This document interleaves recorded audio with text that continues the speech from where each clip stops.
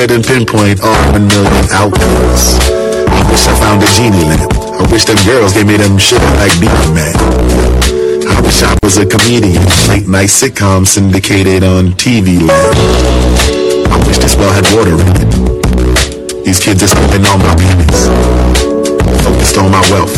You can help me wish, but I would rather wish the help is like. I wish. Every time we driving, it feels just like this. I wish.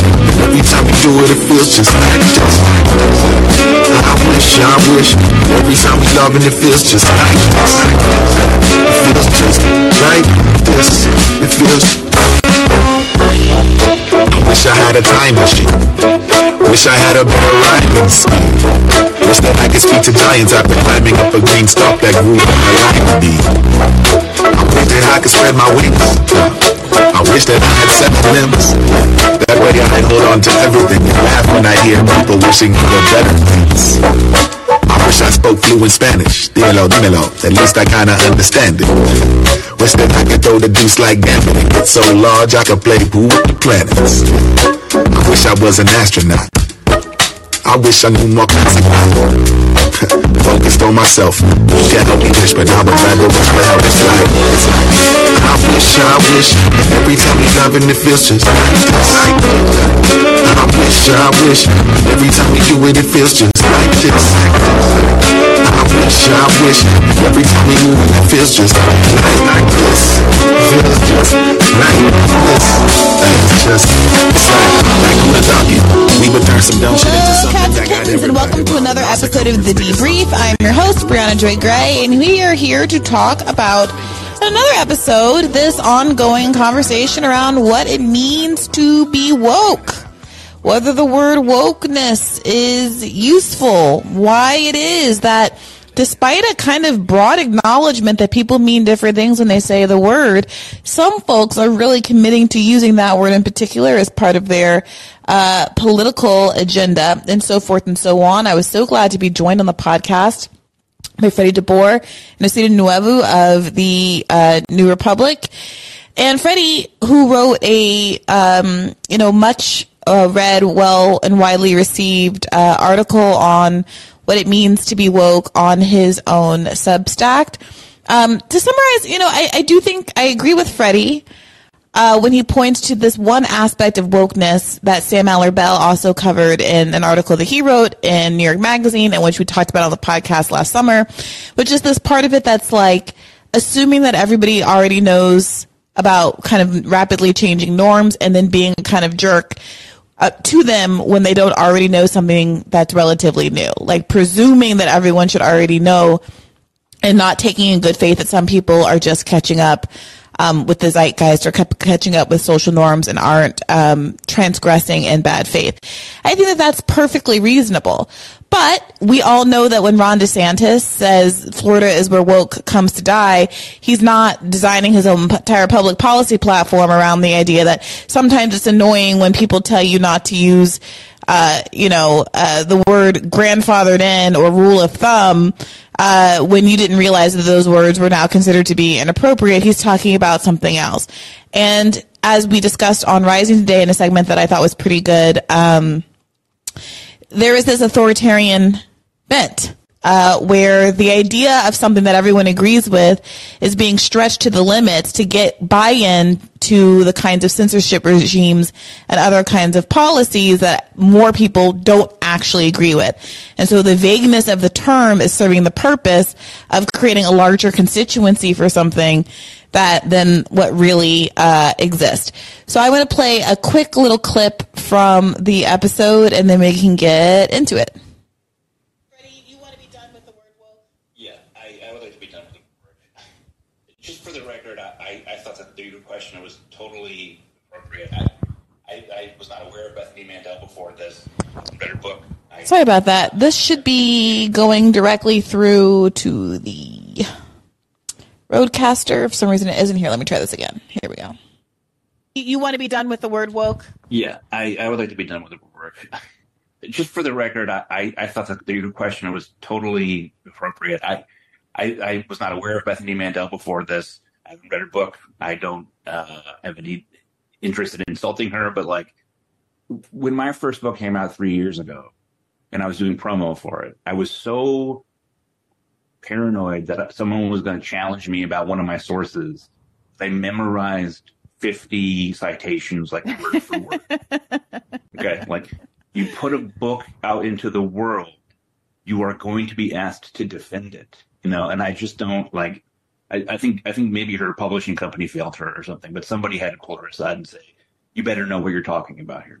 I agree with Freddie that you should be prepared to defend the thing that you just, or if you write a book and you're asking people to buy it and take you seriously, like you should have a basic sense of what you're talking about and have definitions that are available to you for important concepts. Even given that, though, people mess up and being on camera is stressful and things happen. So I don't necessarily fault her for that as much as, again, like the response to being criticized or laughed at, to try to do this like character assassination thing to somebody who treated you fairly and who asked you a fair question and was very respectful, I thought was kind of slimy. It is kind of identity politics. It is kind of identity politics. Though. As a mother, XYZ. Yeah, exactly. But the thing about it, though, is like, I think that the larger thing you can extract from that example actually ties into what I was saying in the point before you asked this last question. We need to be better at absorbing criticism. Like, we need to develop individual mechanisms, whatever you got to do, to prevent us from freaking out when people make fun of you on the internet or who you say things that you don't like about you on the internet. Like, there needs to be some kind of internal fortitude that we build up that prevents us from lashing out. And for the record, I actually went on to say after that I actually don't, I think it's very normal to have, to be overwhelmed by the level of pile-on that came Bethany's way. That's not me weighing in on whether or not I very much disagree with her statements, because I very much disagree with her statements. But, I would think it's one of those things that it's a normal emotional response to be really overwhelmed and bothered by that. But what we do have control over is how we react. And since it came up, I do want to play an additional instance of this story getting some traction. Of all people, Jen Psaki on her new show covered it, and we covered that on The Hill this morning. So let me just play a little bit of that while we warm up here, and then we can get right into it. In the first episode of her new MSNBC show, former White House press secretary Jen Psaki broke down the GOP's supposed war on wokeness, and some familiar faces showed up. Let's watch. In a recent interview, it was even too difficult for at least one conservative commentator to define what woke actually even means. Conservative author Bethany Mandel has written a book that covers this exact subject. But here's what happened when she was put on the spot. Would you mind defining woke? Because it's come up a couple times, and I just want to make sure we're on the same page. So, woke is sort of the idea that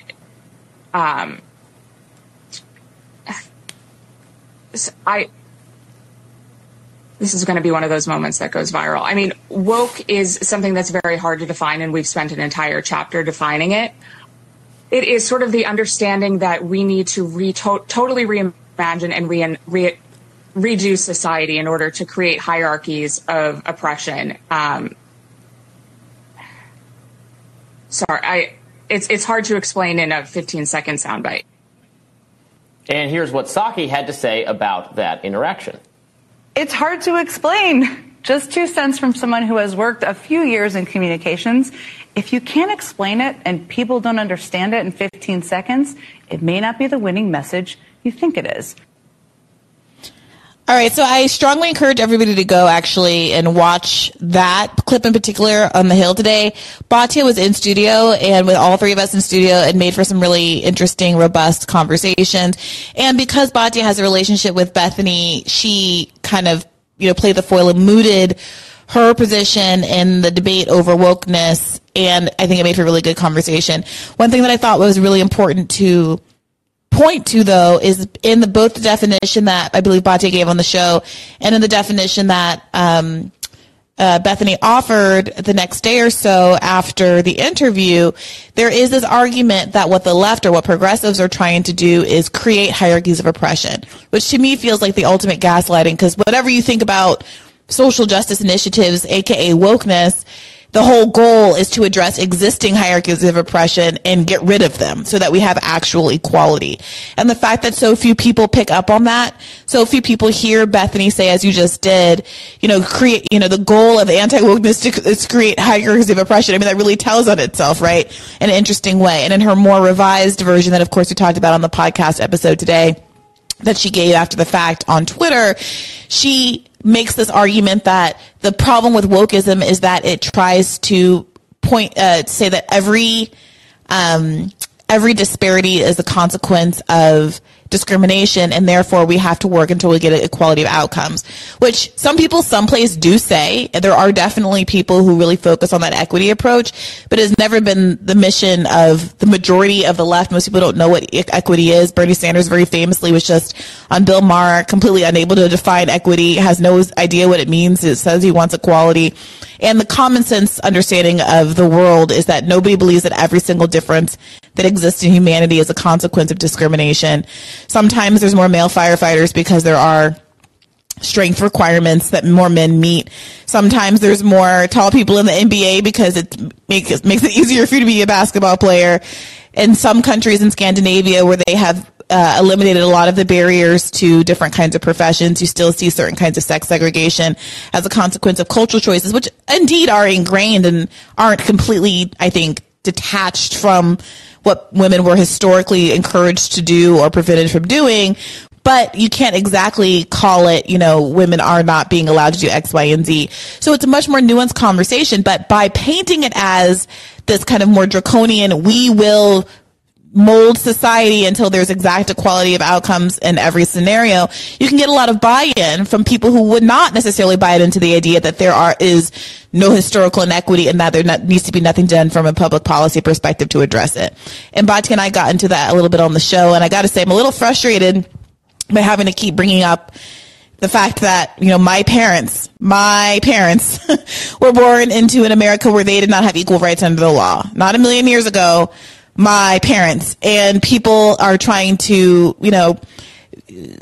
make this argument about why are you trying to create hierarchies of oppression when my parents were born into a world with hierarchies of oppression, and that exact flip is being used to sidestep any kind of accountability for our government imposing laws that treated people differently on the basis of their race and, of course, their gender and other immutable characteristics as well. So that's enough jibber jabber from me. Let's hear from you. Matthias, what is on your mind tonight? Hi, can you hear me? Loud and clear. Okay, cool. Okay, I took a couple of notes in the episode because I thought it was a great episode. And I think despite being a topic that I think it's a really good topic, and I think that there's some incredible strategic and philosophical things that come out through the conversation. But the first note that I had made was about the origin of the term political correctness. I don't know if you or other people in the chat know this, but it was originally a Soviet term, and it didn't mean not saying something racist or sexist or just rude, but whether or not something was essentially aligned with a political reality, right? Like they, for example, it would be politically incorrect to say, oh, a worker, someone that works a wage job is bourgeois, right? Like, no, they're a worker, they're a proletarian. So I just wanted to throw that out there because I think it is an interesting distinction from, and it's not like it's totally divorced from how we use it now, right? Like it would be politically incorrect to say that, the poverty rate among black people is due to some inherent characteristic, etc. You're saying that it would be considered to be not PC because it's ignores the economic interests of a class of workers that we should be, framing in a solidaristic way, and who have a genuine mutual interest as a class of workers. Not that it's not PC, and then that we should, quote unquote, shouldn't say it because it looks bad for Black people. Yeah, exactly. And that it's also it's a result of political, it's a consequence of political decisions from the past. Mm-hmm. And so it would be politically wrong to say, blah, blah, blah, blah, blah. That's so interesting because in that definition, that really cuts through. If we really meant it when we said politically incorrect, then that would cut through an awful lot of the identity politics hand-wringing. That is what I have been characterizing as weaponized identity politics. Because you would never describe it as, politically incorrect to argue that breaking up the banks would cure, it would benefit, Black people. A lot of the ways that I would argue identity politics gets perverted are exactly divorcing the class element from their argument. So you wouldn't even be calling that PC. So you wouldn't be calling that politically correct. You would be saying, well, in fact, all of the quote unquote woke liberals who are kind of, I would argue, polluting these terms are the ones that are in fact politically incorrect. Right. Their solutions are precisely politically incorrect. Right? Mm-hmm. It is politically incorrect to keep the banks together. Yeah, that's really interesting. It doesn't surprise me terribly to learn. Look, at the end of the day, so much of the trouble here is that a handful of affluent people from historically marginalized groups got their hands on some terms and used them to their own personal ends in a way that really, it ended up hurting movements for substantive justice, including economic justice down the line. And that's what makes it so difficult for someone in our position, for leftists to be engaged in this conversation, because you got to disagree with everyone. You got to disagree with Bati. You got to disagree with Robbie. You got to disagree with Jen Psaki. And, for the average person, it's exhausting to try to tease out exactly what we do affirmatively mean. Yeah, no, I totally agree with you. It does come off as incredibly annoying to be the person that is like, no, that's wrong. And then someone suggests something else. And you're like, but that's wrong too. And let me tell you why. Mm-hmm. Okay. Something affirmative has to be stated.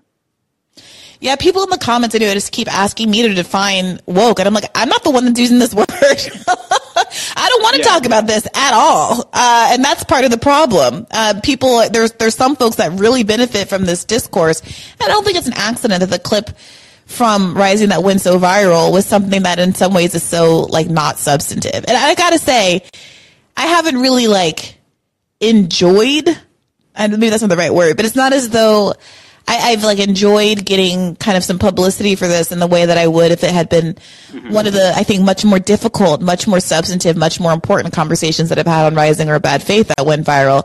But again, I don't think it's any accident that they don't want to, take a clip of me, pressing Ro Khanna on his inconsistency over U.S. intervention. What they want is, dunking on a conservative, because that's what liberal television always wants. Yeah, no, I did think I don't watch The Daily Show, and so when I was listening to the episode, I was amazed that they took that clip.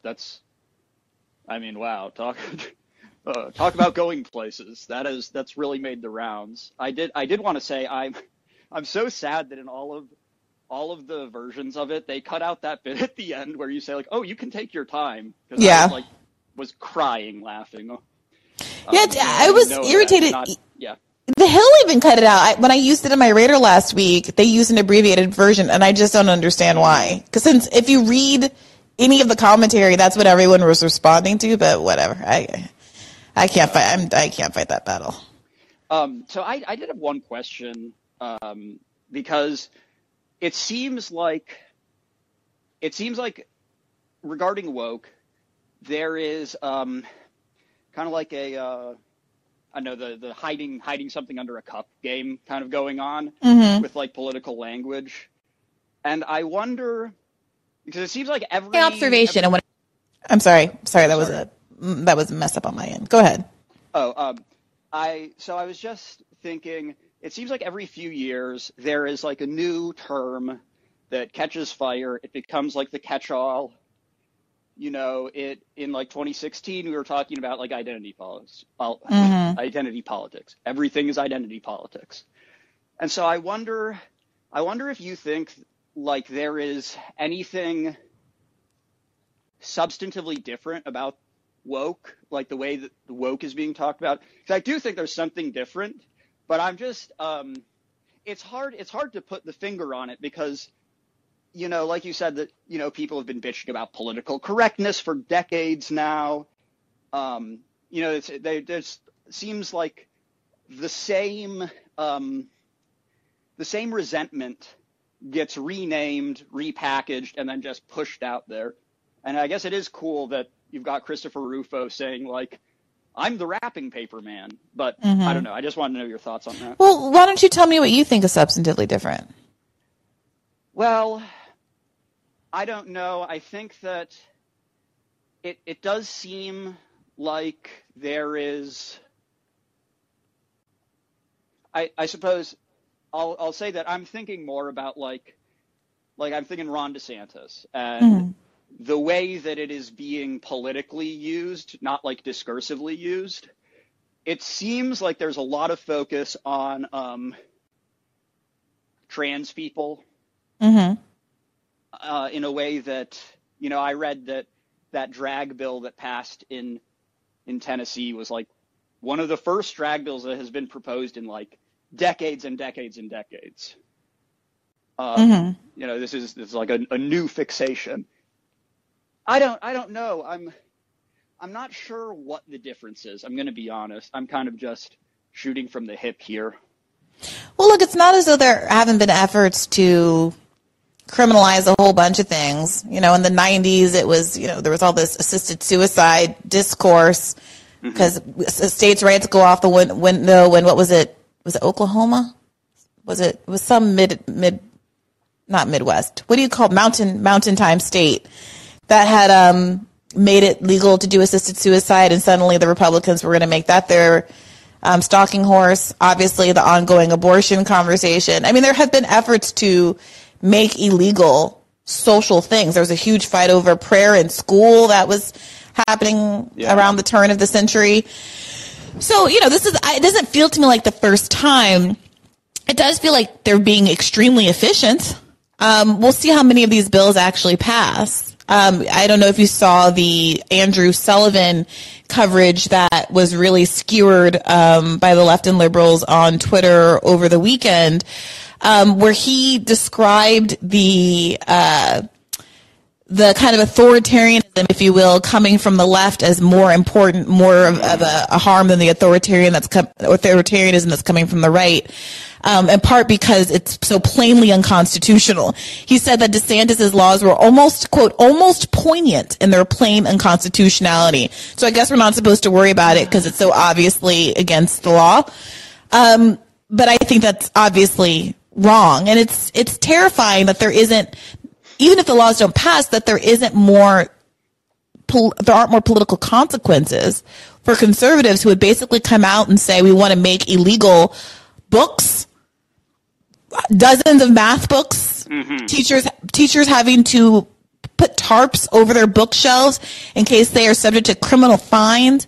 Teachers, I don't know if you saw the clip of the teacher on a Zoom call asking a principal if he's allowed to say that slavery was wrong in a classroom, and the principal kind of shrugging and saying, I honestly don't know. Like, I honestly just don't know. I can't tell you. And then I have to sit there. I have to sit there on Rising and like pretend that there's an equivalence between, some kid at Oberlin heckling their professor. I'm sorry if you went to Oberlin, people. I don't know why that's always my go-to school example, but some kid at some liberal arts school heckling their professor, and the governor of Florida saying that this is where woke comes to die and starting a pogrom against Disney employees because, I don't know, they don't hate gay people there. I don't know. It's bizarre. Yeah, no, I did not see that coverage. And I've got to say, as a gay man, as Andrew Sullivan's a gay conservative, right? Yeah. I don't. I really don't get it because, man, as soon as they are done with trans people, like, the list moves up. It doesn't stop there, you know? Yeah. Yeah, absolutely. And at least one of those trans laws, those anti-trans laws, by the way, it was so poorly written that it would have prevented, as far as I can tell, women wearing pants. You know, men doing the hasty pudding show at Harvard, you know, Shakespeare productions that were historically accurate and had men playing women's roles. Well, we know that Shakespeare is really woke. I mean, look at Taylor True. Like Tyler Perry's not going to be able to show his movies. Like, I don't know, like wild overreach. And then I'm just like arguing this on Rising, and they're like, well, you know, it's not the same. What do you mean it's not the same? Like, these are things that are actually happening. But it's actually happening. And Robbie today, he was arguing, well, that's kind of like a soft censorship. You know, nobody's telling these teachers not to show those books. They're preemptively, you know, choosing not to teach from those books. I'm like, yeah, under threat of criminal penalty, including jail time. That's the exact kind of censorship that we're complaining about with Twitter files. If we can say that the FBI reaching out and telling Twitter that they should censor something without ordering them to do so is dangerous because of the influence and the suggestive power of the intelligence agencies, then how can you turn a blind eye when the governor of a state puts into effect a law that could subject you to incarceration if you accidentally read a book that is being judged by subjective criteria? Like, is it okay to say that slavery is bad? Yeah, I mean, it seems like a particularly grotesque reversal of the actual, you know, stakes to say, oh, that's soft censorship, and the other, you know, oh, left authoritarianism is, oh, that's like that's real censorship. It's like, okay, I'm sorry, but, you know, if you're going to say that is self-imposed, then it's also equally self-imposed that, you know, you no longer feel comfortable saying, I don't know, X, Y, Z, you know, choose the newest thing. I didn't know rule of thumb was outlawed. Yeah, of course nobody knows because, you know, whatever. Right. And maybe one day we'll look back and say, oh, we were so glib about rule of thumb, but that was a very, very bad thing. I mean, that's the way that society and culture works. But I got to tell you, my new thing, I tried this out on Rising today and I think it was effective. My new thing is not to try to argue, but what about this right authoritarianism? Whatever. What I say is that I am against authoritarianism wherever it rears its head, and I am highly suspicious of folks who seem less interested in arguing against authoritarianism, but are more interested in point scoring for their side. And I have trouble believing you're actually invested in being anti-authoritarian if you spend all your time talking about how bad the left is doing it and no time talking about actual laws that are being promulgated by Republican governors across the country to substantively limit the rights of American citizens.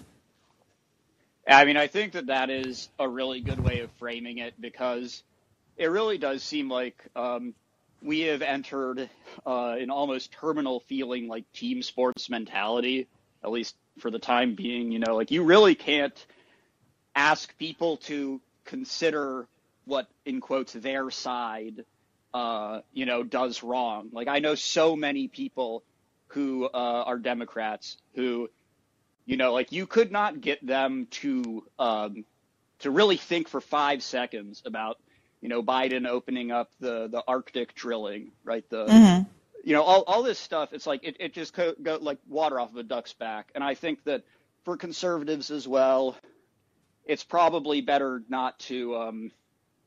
I think that that's a really good strategic way to approach that. Yeah, we'll see if it works. It seemed to go over in the room. I'm like loath to read the comments. I'm saving my piece for today, but we'll see. I'll keep trying it out. And you guys, if you found things that work for you out in the field, let me know. But thanks for calling in, Matthias. No problem. Keep the peace. Keep the faith. Keep the peace, too. All right. I'm going to go to Amanda. What's on your mind tonight? For those who are not familiar with how I'm doing things here, I do one from the front of the queue and then a random poll from the middle of the queue. Hey, Amanda, what's on your mind? I'm getting a lot of feedback. I'm not sure if I'm on earphones or what's going on. I can hear you, but I hear myself more loudly in an echo. That's much better. That's much, much better. Thank you. You've got a couple co-hosts up there. I do. And guys, I don't know what I'm going to do about you because now that you're not in the queue, I don't know. I mean, I think you were kind of close to the beginning, and now I feel like, I don't know. I don't know how I feel about you guys inviting yourself up here into the speaker slot. But go ahead, Amanda. You're up right now. Thanks, Brianna. I watched the episode today, and thank you. I appreciate it. It was clearly not people not wanting to talk about it during the conversation, but I think that's true of the general population too. So I think that was a really good experience to watch that. I want to bring up a previous episode that was a little while ago that just keeps ringing in my head about something Ralph Nader said when you interviewed him about the book that he wrote, that if you gave him 1,000 people and the money that he could get Medicare for all in like 18 months or something. And I kind of thought that something was going to come from that. I don't know. I know that's not really your lane, but maybe I thought somebody that is a follower of yours might pick up that mantle. I don't know if you've heard anything or thought about interviewing him again. But I haven't heard anything, I'm afraid. Okay. And the other one is, I don't know too much about this person, but I've just started listening to the 4th season of his podcast, Thurston Baratunde Thurston. Yeah, I remember him from way back in the day. So he has a podcast called How to Citizen, and the 4th season is kind of talking to people, how do we reconfigure the narratives and what kinds of things can we do, like IRL, what are people doing IRL to try and address some of the things. The premise of the podcast is that citizen should be a verb.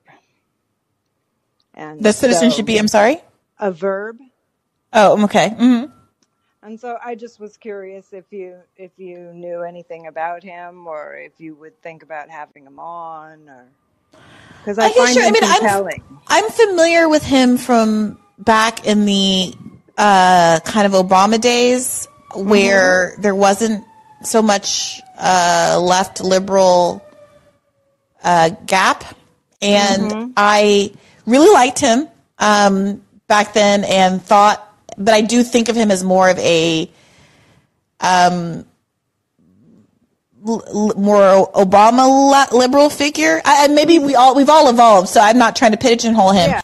But I remember following him very closely back then. I really liked him, but that was before I kind of had my own political awakening, and haven't really followed his career since then.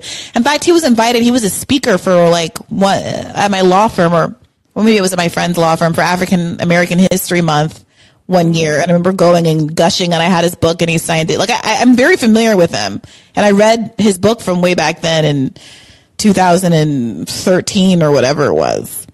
Well, he definitely seems to be connected in with NPR. He's got a new TV show coming out about being out in the wilderness, and I haven't looked into that one yet. But I think he has probably evolved some, and he's got some interesting guests. And so I just was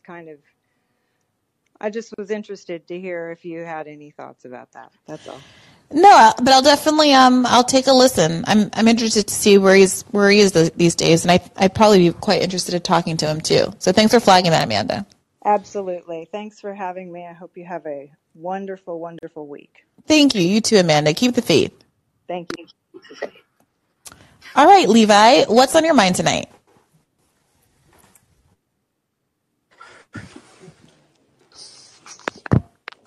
Hello? You with us, Levi? Hey, what's going on? Not much.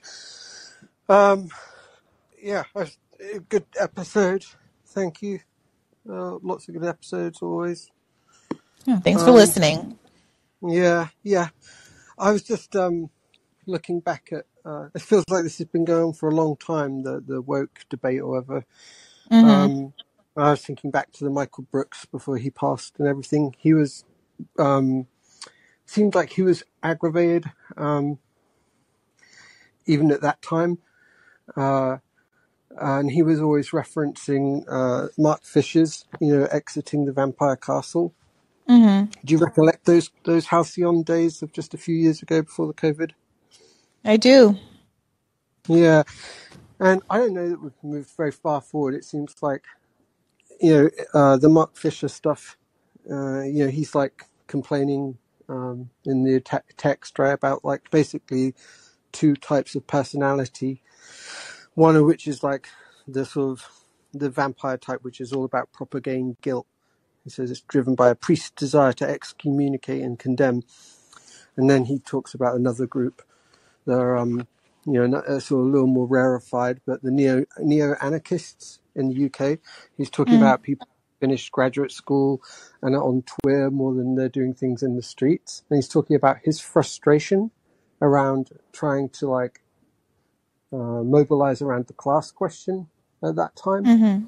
And everyone in this conversation, everyone keeps pushing back against class as a class reductionism. So it's not good enough, and we keep rotating through all of the other modes of discourse around these topics. And it's interesting. I was just looking at it again, and it's really funny because the incident that he chooses, or one of the incidents that he chooses to sort of riff on or just recollect that just happened recently was Russell Brand's now famous interview with Jeremy Paxman, right, when he came on Newsnight, and he spoke from a working class position, but he did it in that way that Russell Brand does, where he like puts his hand in his knee and he shuts. Do you remember that speech? I don't. I'm sorry. Oh, you should watch it. It was something that went viral, just like your thing went viral. This went viral. It was a big deal in America and England online. Most of your listeners hopefully will recollect it. It's before he went back to school and started doing the Under the Skin podcast. But anyway, the point being, he says, he calls out this TV presenter, Jeremy Paxman, a sort of major figure in British television for many decades. And he's like, look, I saw you on that program talking about your granny when he was on another program where they're looking at the lineage of people, and he sees his grandmother working for the Lord in a manner, and he's like thinking about, what it was like in those days. And Russell Brand says, I just came from somewhere in the working class estate right now talking to a woman like your granny, so don't like give me all your nonsense with your fake tears. And he called him out, starts talking about class and revolution, and I don't need your permission to speak just because I'm an actor. When I was poor, I wasn't allowed to speak because I was poor. Now I'm rich, everyone's like, you can't speak. Oh, yeah, of course. Yeah, I remember that. Yeah. So what's interesting is now Brand has just recently come on a second tour, and now he's the conspiracy theorist right-winger for going on other spaces, right? So it's just interesting in the short span of a few years, watching us have this conversation around and thinking like the fact that, or I believe to be a fact, is that I think it was Michael that framed the dumb left thing, which I really didn't appreciate. Thought it was stupid. That was the kind of Sam Cedar adjacent bullshit. And, here we all are. Now there's like Anna Kasparian was sort of coming on of the fringes, starting to get socialisty. At that moment, everyone was sort of rotating around Michael, and he passes. Russell Brand has moved from being, coming out and like educating himself, going back to school, and then interviewing everybody from all sorts of walks of life, and has a 6 million people following on YouTube, starting with Rumble, and now they're all saying, "Oh, you're a grifter." I don't know. I'm rambling, but I'm rambling, I think, in an interesting way. It's just like there's a bunch of things that I have not forgotten. And I just am listening to you, listening to this. It's how you got your career start, and it's why I listened to you in the first place. Your association with Bernie, and that like your first sort of written pieces coming out, trying to sort of cut through some of this. And yeah, I don't know. I don't know if we just get more and more confused as we go, or if we're just recycling. I mean, honestly, the thing is, I don't think it is confusing when there is an agenda that models what people want, what working people want. I think there was clarity around, for example, the Bernie campaign, because when you have an affirmative agenda, you don't have to be caught up in whatever discourse is going on. Bernie can pivot to something. He always has something to pivot to. If someone asks him what he thinks about wokeness, he says, I can imagine he would easily say, I'm not exactly sure about that term. I don't personally use that word. I'm here because I'm trying to advance an agenda that will uplift millions of working people in America, starting with healthcare reform, free college tuition, and on and on and on. You know, that's it. That's it. And reporters hate him for that reason. And it's like, it's not sexy, and you don't get like Atlantic articles written up about you. But it works. But in lieu of an affirmative agenda, there is no Bernie. And this is why I think it's useful, I'm sorry, to have progressives in a primary. It gives us something to talk about in the alternative. It gives us something to prove that we're not whatever we're trying to be painted as. I see people saying, well, Brianna, why are you denying that identity politics is this and liberals do this? I cannot spend another minute of my life saying, well, but I'm not a liberal, and I disagree with liberals on this. It's so muddled. It's so confused. Everyone understood it when we were just Bernie people. Yes, I'm with what Bernie's saying. That's it. Mm-hmm. Like, I'm talking about policy. The rest of the stuff people can disagree on. I have my feelings, you can have yours, but none of that is a policy agenda. But what has happened is Democrats have literally made Republicans have literally made culture a policy fight in a way that is deeply authoritarian, because there's no way to, you're literally trying to legislate the way people live their lives. Meanwhile, Democrats have done nothing to protect people's freedoms from a legislative perspective, although they love to run on it, in things like abortion.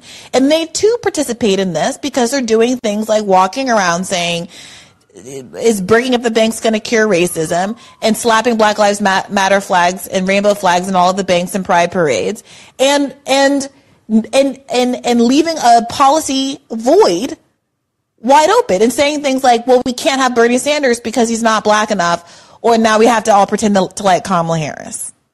Yeah, I feel like it's there's a policy value kind of conversation that we probably need to go back to, and it's a good time now because of the whole 20th anniversary thing of the Iraq War. Mm-hmm. You know, there's a lot of sort of reminiscing and people bringing back a little bit of memory and putting it into juxtaposition with the conversations right now, and, you know, Julian Assange and everyone.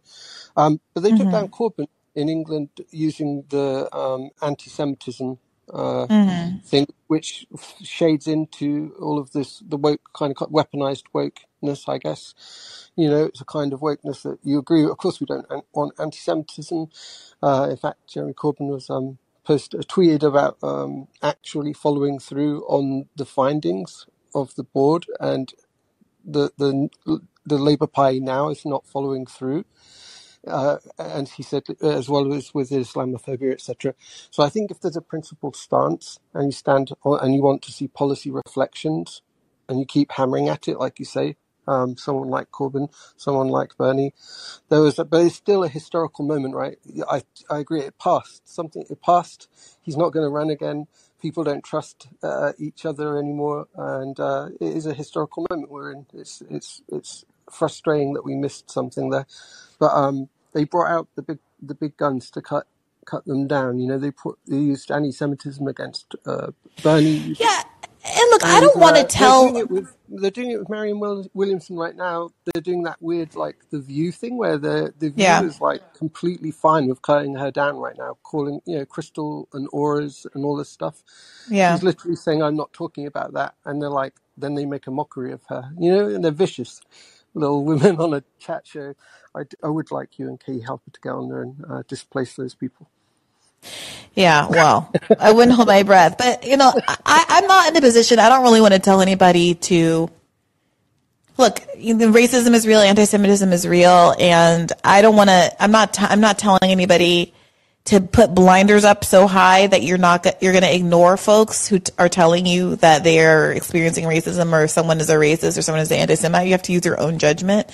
But my observation is that those attacks land when people who are good people and don't want to be racist and anti-Semitic give them too much energy. I know that sounds like really, it's tough and really dangerous, and I'm a little uncomfortable, and I'm not giving anybody advice, but I can't help but observe that Trump, who legitimately was a lot of the things that he was described as being, managed to skate through without any of that stuff sticking, because he just was like, well, I'm not that.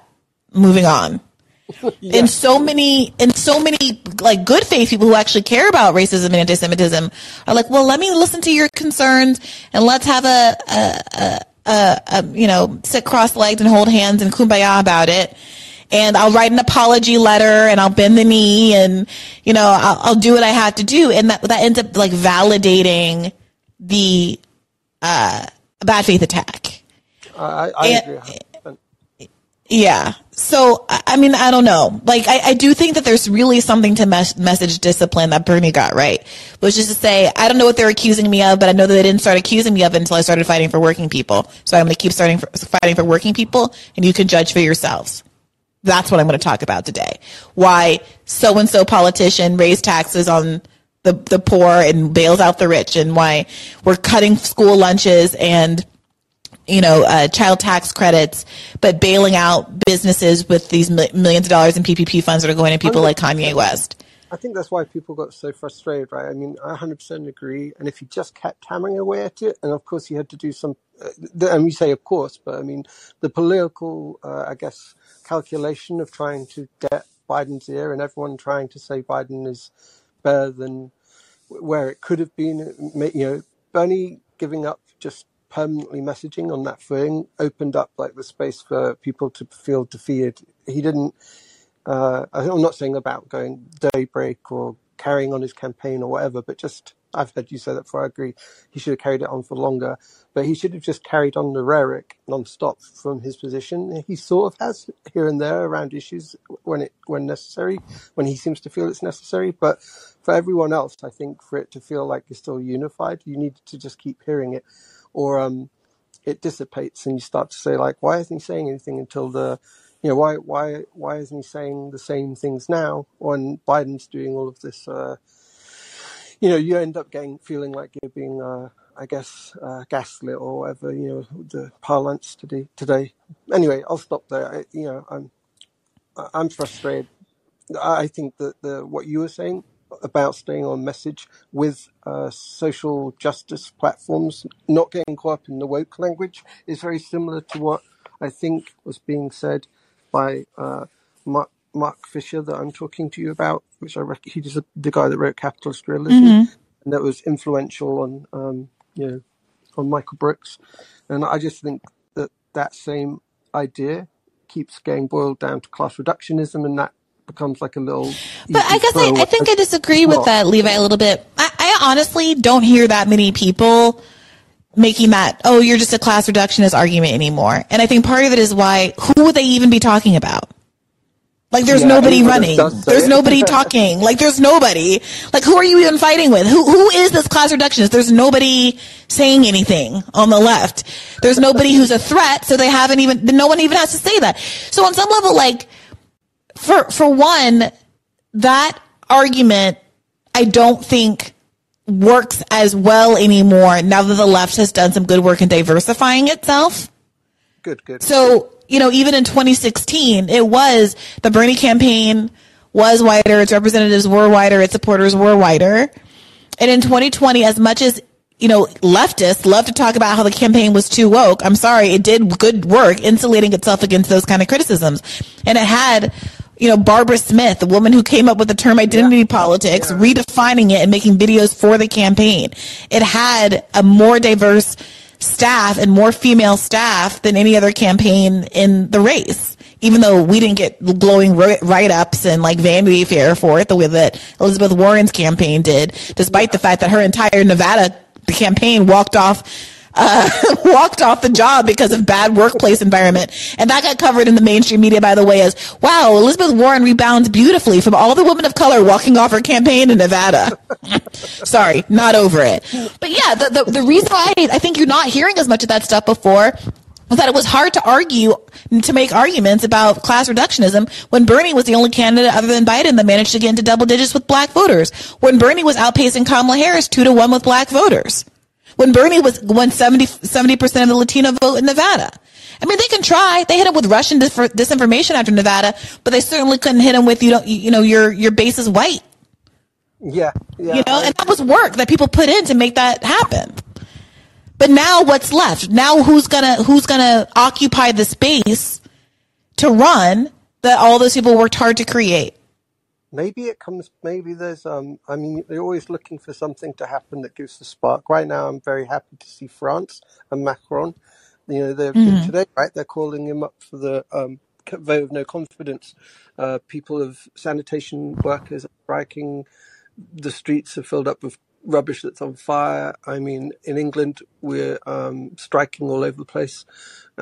Maybe a little of that I know that the strike got broken here by the rail strike got broken here by Biden, but that's a avenue hopefully that will elicit some kind of contagious kind of good feeling. I look at that and it makes me feel like, oh, good, something's happening somewhere. And maybe it can help recenter like the Ohio Palestine crash. Yeah, I would love to see. Socialist Alternative did a great job going down to the Amazon protests and helping out there.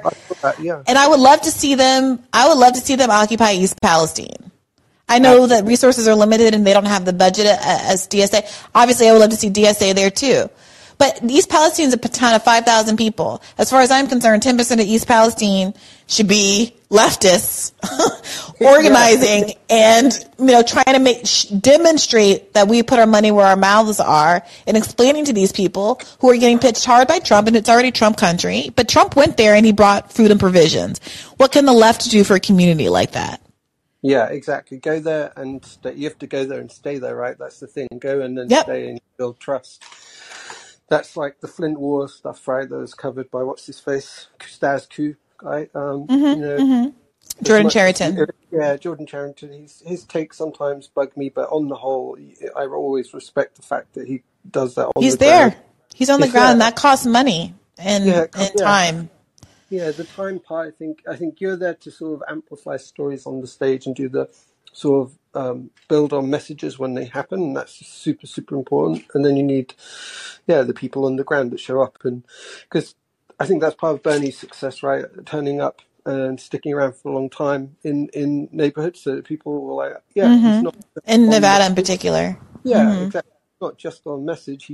They're here. They have a ground game, which is why it's so frustrating that Biden just came in with no ground game and no off. It's disgusting. But what do you do? Anyway, I'll leave and let you go on with your call.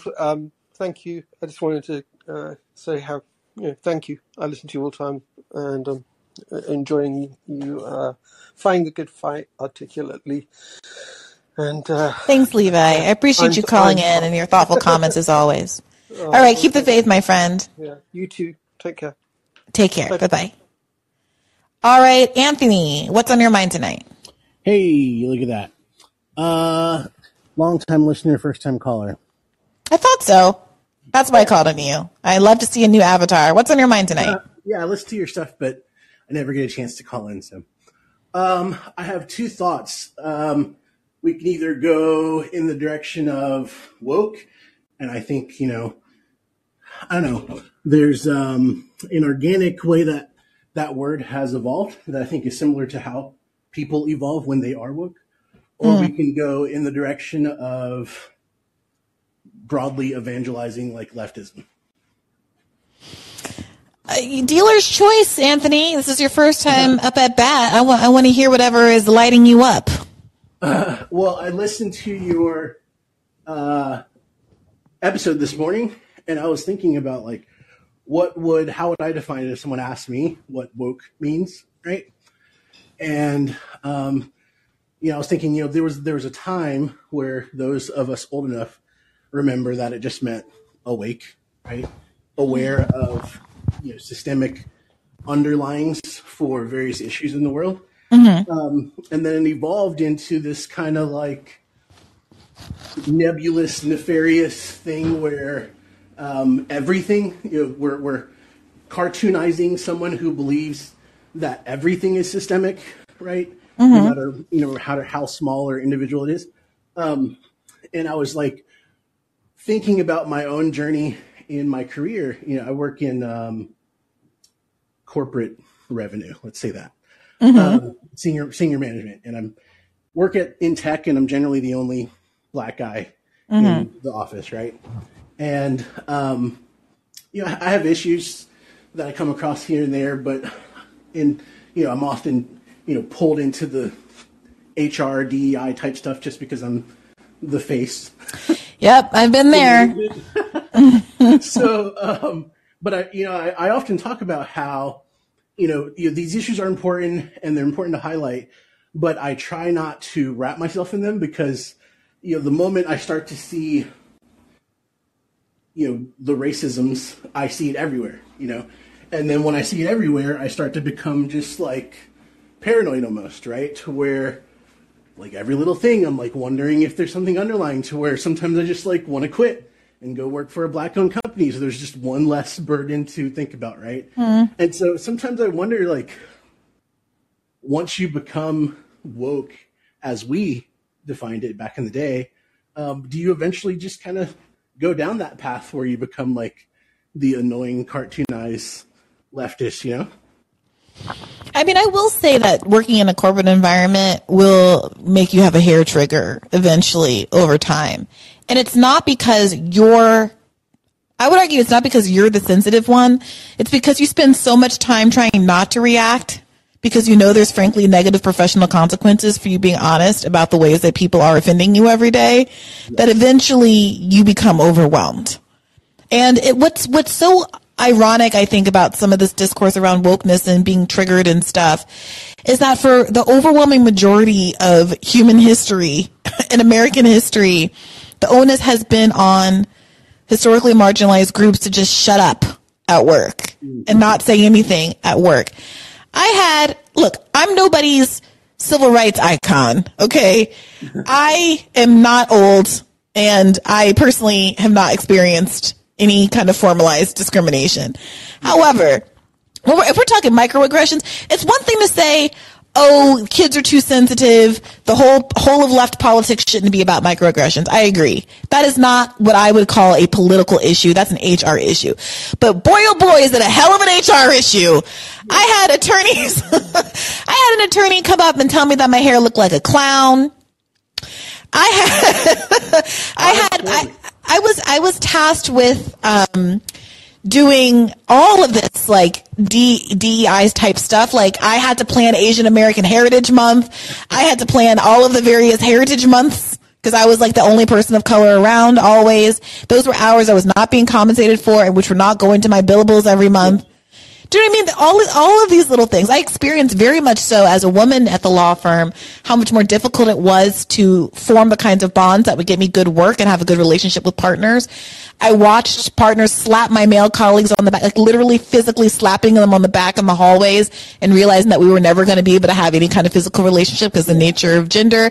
I experienced being invited out to a dinner and feeling like it's good to be on a dinner with of someone who can give me work, but also feeling like the dinner was also inappropriate because of the datey feel of it.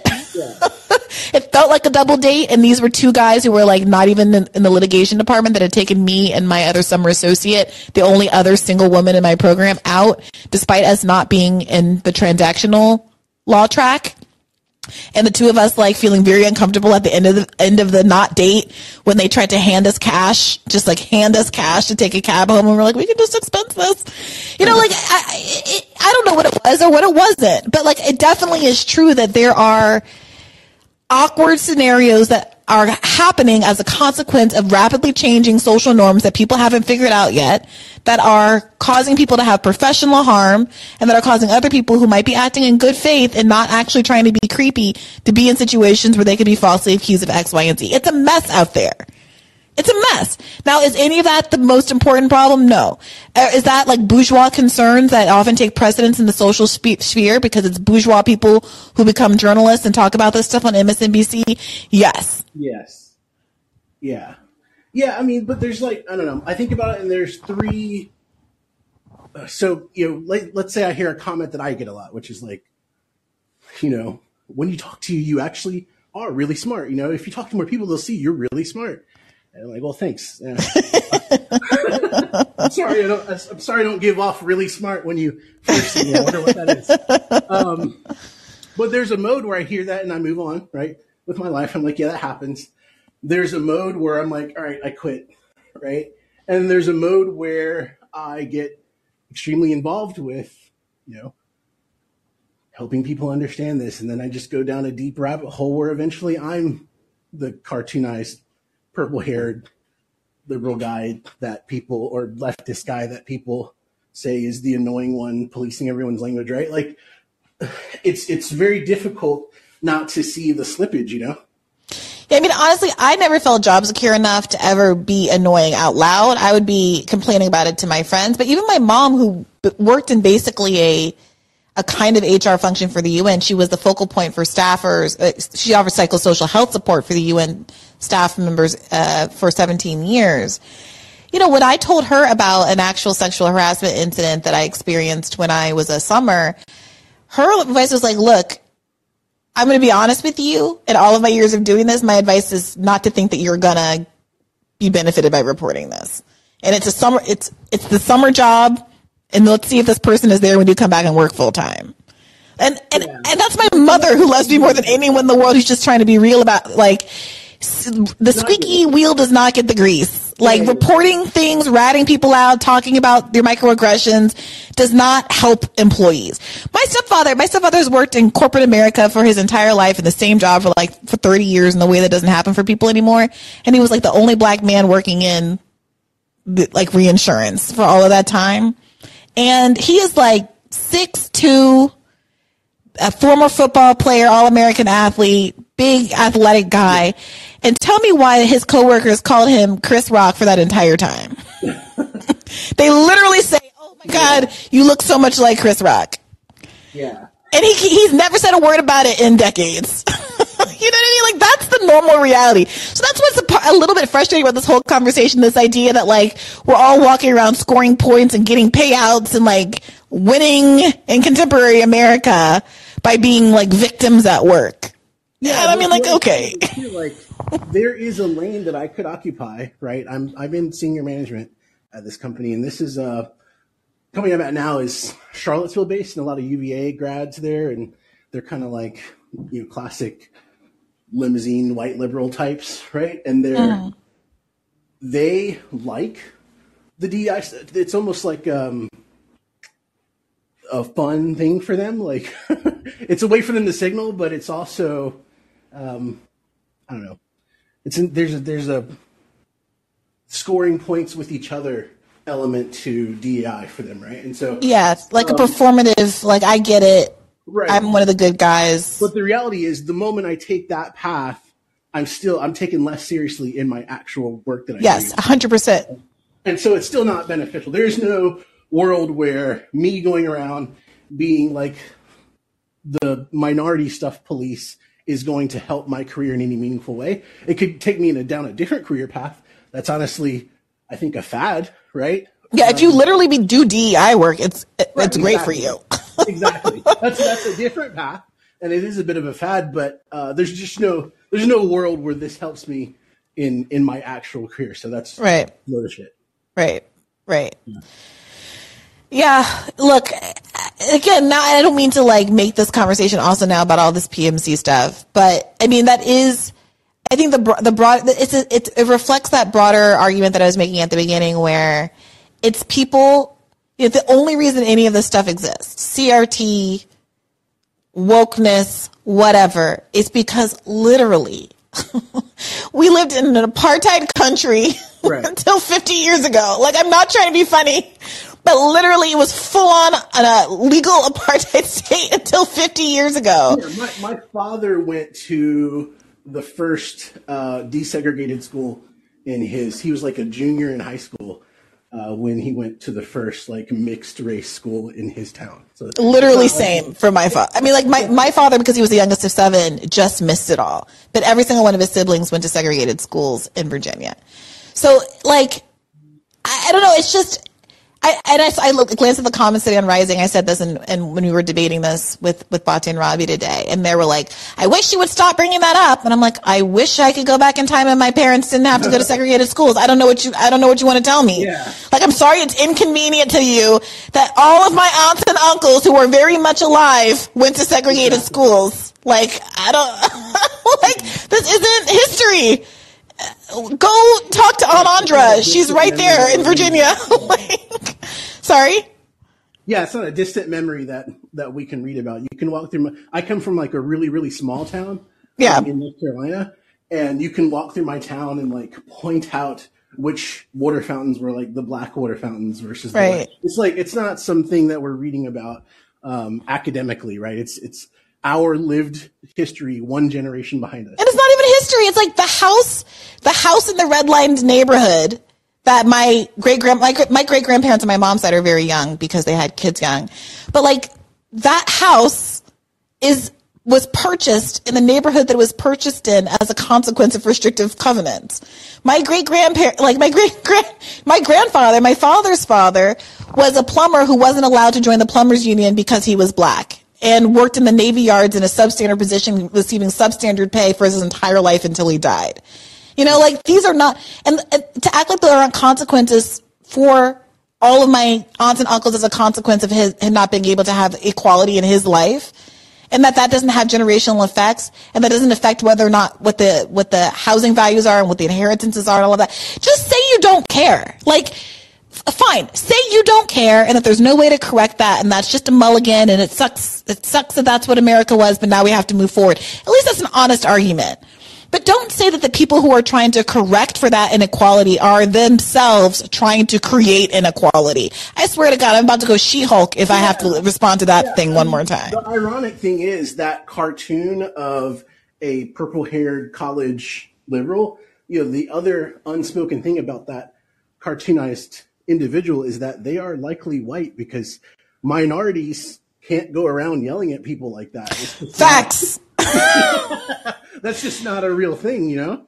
Facts. Or I often do find, sometimes I do experience, like my mom has experienced this in DEI work, that a lot of people in that field that aren't white are come from more recent immigrant groups that might be also black or East Asian or from some other more recent immigrant population, because there is like capital in being actually diverse in those spaces. But for the same historical reasons that Black Americans don't have access to any number of things, we're also not really fulfilling roles in the DEI space. And my mom, as one of the few the only Black Americans she ever encounters kind of in that space, is always observing that with a wry smile. That it seems like, to the extent that there's at least some way to profit off of this industry, Black Americans aren't even profiting off of the DEI industry. It's Robin DiAngelo. Yeah, no joke. Yeah, we have one of those in our company, and she's only been there 6 months and already just seems defeated. So yeah, I mean, it's rough because we all know this. Like, DEI, HR is not there for employees, which is why my mom is like, don't tell. Do you want to work there? Then don't tell. Like, if you don't want to work there, look for another job. And then you can tell when you're on your way out the door. But like, I mean, even then, like, it's just going to fall on deaf ears. Like, HR exists to protect us, the senior management, not everybody else, right? Exactly. It's there to make sure the company has dotted its P's and Q's, so that when someone harasses somebody or molests somebody, the company can say, well, we told them not to, so it's not our fault if they did it anyway. Exactly. And oh, you didn't report it? Okay, well, then it's not our responsibility, because we warned you that we have a reporting mechanism, so if you didn't say anything, then it's on you. Yeah. But if you do report it, you're probably not going to get anybody wanting to work with you going forward, and your career is going to be a dead end. You know. Well, it's a bit of a conundrum. Yeah. Yeah. Man. Anyway, it's been good talking to you, Anthony. I'm glad you called in, and I hope you call in again in the future. Great show. Love the show, too. Thanks, Anthony. Keep the faith. Have a good one. You too. All right, Jonathan.